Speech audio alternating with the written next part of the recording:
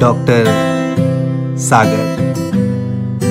उत्तर प्रदेश के बलिया से ताल्लुक रखने वाले डॉक्टर सागर हिंदी एवं भोजपुरी के उम्दा गीतकार हैं।